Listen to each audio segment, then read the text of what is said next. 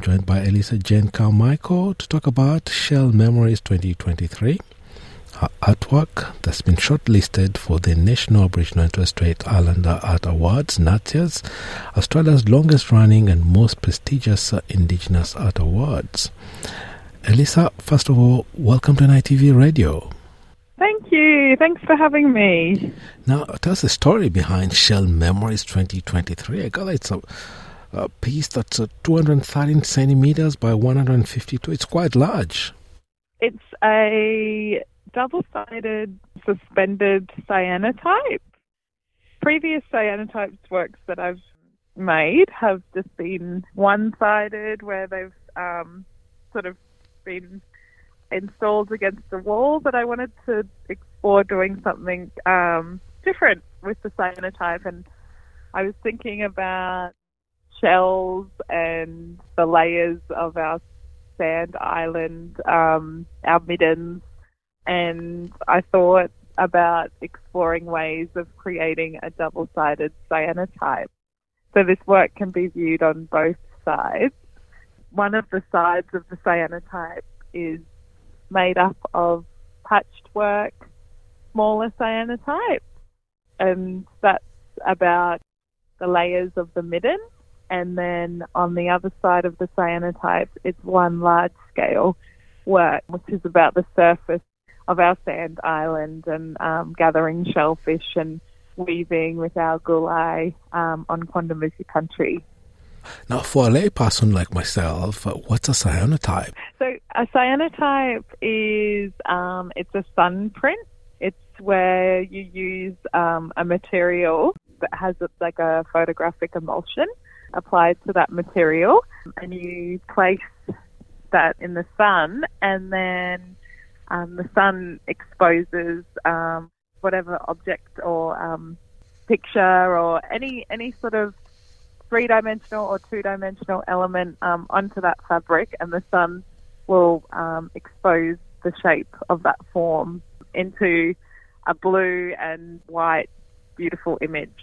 But it's also said that your artwork is not just about what you're describing here. It goes much deeper into digging into memories and actually meanings and the relationship with your country, which is a saltwater country. Yeah, so I guess as an artist and a mother now, the way that I work has changed a little bit.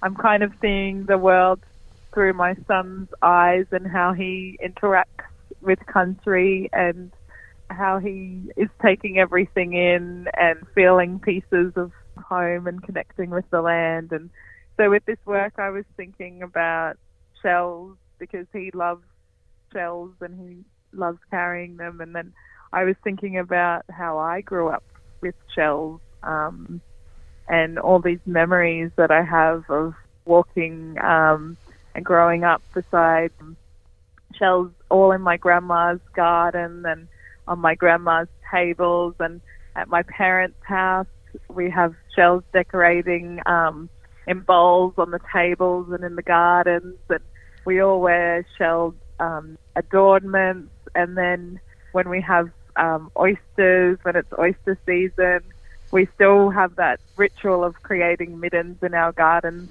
And yeah, I was thinking about there was this area where we would always go when we were younger that has a midden there, which is recorded to being over 20,000 years old. So growing up around these beautiful shellfish from our Quandamooka country, and then seeing the way that my son Ira is connecting with these shells today really inspired me to make this work. It was really beautiful because I was able to work on the piece in my son Ira's presence, so with him around me, and sit there and work together on it, which has been really amazing. And it was really great to be able to sort of piece it all together and think about like the layers and the seasons of time and how the sands shift over on our sand islands, and when the waters come in and bring these shells in with the tides as well. Just that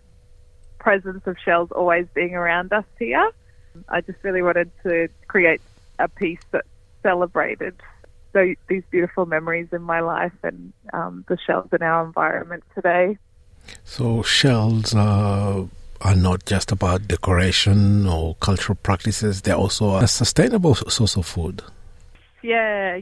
So over here, I'm in Jiribah right now. So some of the main food sources here are our yugaris, which people may know as pippies, and kwampi shells and oysters.